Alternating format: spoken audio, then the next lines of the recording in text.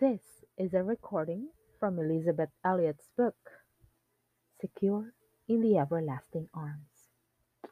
Read with me, whatever my lot.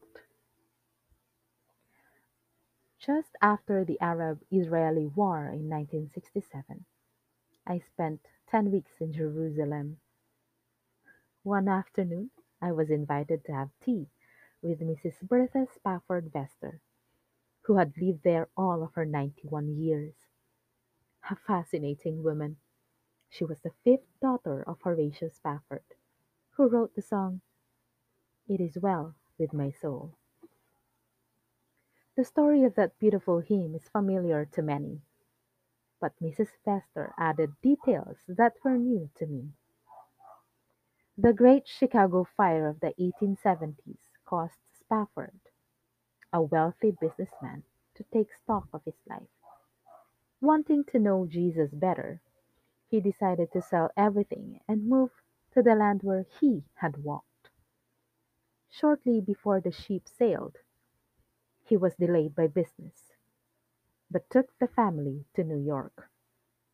For some reason that he was unable to explain, he had the purser change their cabin, moving them closer to the bow.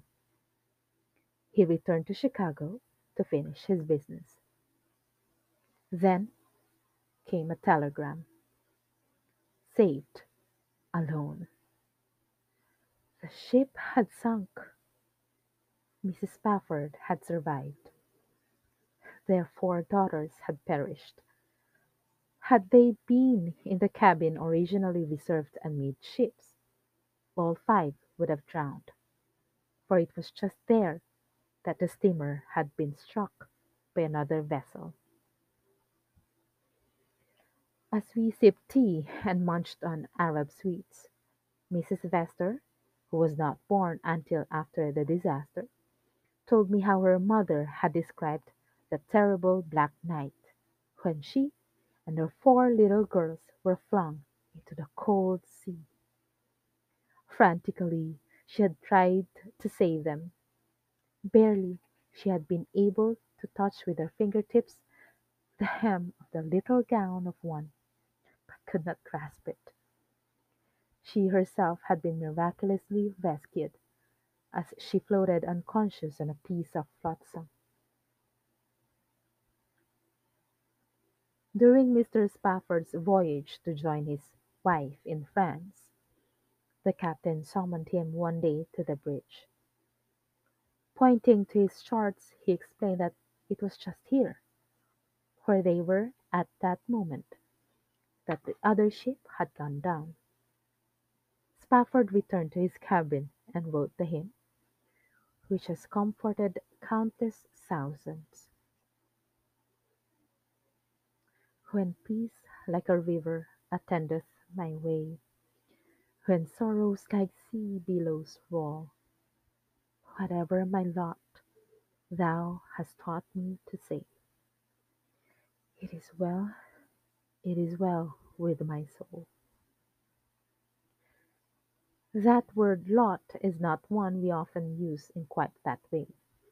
It means whatever happens, that which comes by the will of the powers that rules our destiny, a share, a portion, an assignment. When we draw lots, no human power controls which will be ours. But Christians know that we are not at the mercy of chance. A loving hand, a great wisdom, and an omnipotent power rule our destiny. The government of all is on the mighty shoulders of Christ Himself, who sees all long before it happens. All is intended for our blessing. How different things look to us! Yet think of the faith of Horatio Spafford, suffering the loss of all his children, writing, "Whatever my lot, thou hast taught me to say, it is well." To love God is to love His will. That which he gives, we receive. That which he takes, we relinquish. As glad to know ourselves in the hands of God as we should be sorry to be in our own, as Fenelon said. With what astonishment, of gladness or sadness, we receive some things. With what reluctance or delight we relinquish others. Yet we find that we can bear our own sufferings, while of others' sufferings we say, that I could never bear. Jim, whose wife has cancer, wrote to me, the assignment is so hard, but always there are the gracious gifts. The winks of a friend stopping by, a plumber coming at the perfect moment. Coincidences? Not to one with the eyes of faith. God shields us from most of the things we fear, but when He chooses not to shield us, He unfailingly allots grace in the measure needed. It is for us to choose to receive or refuse it. Our joy, our misery will depend on that choice. Thank you for reading with me.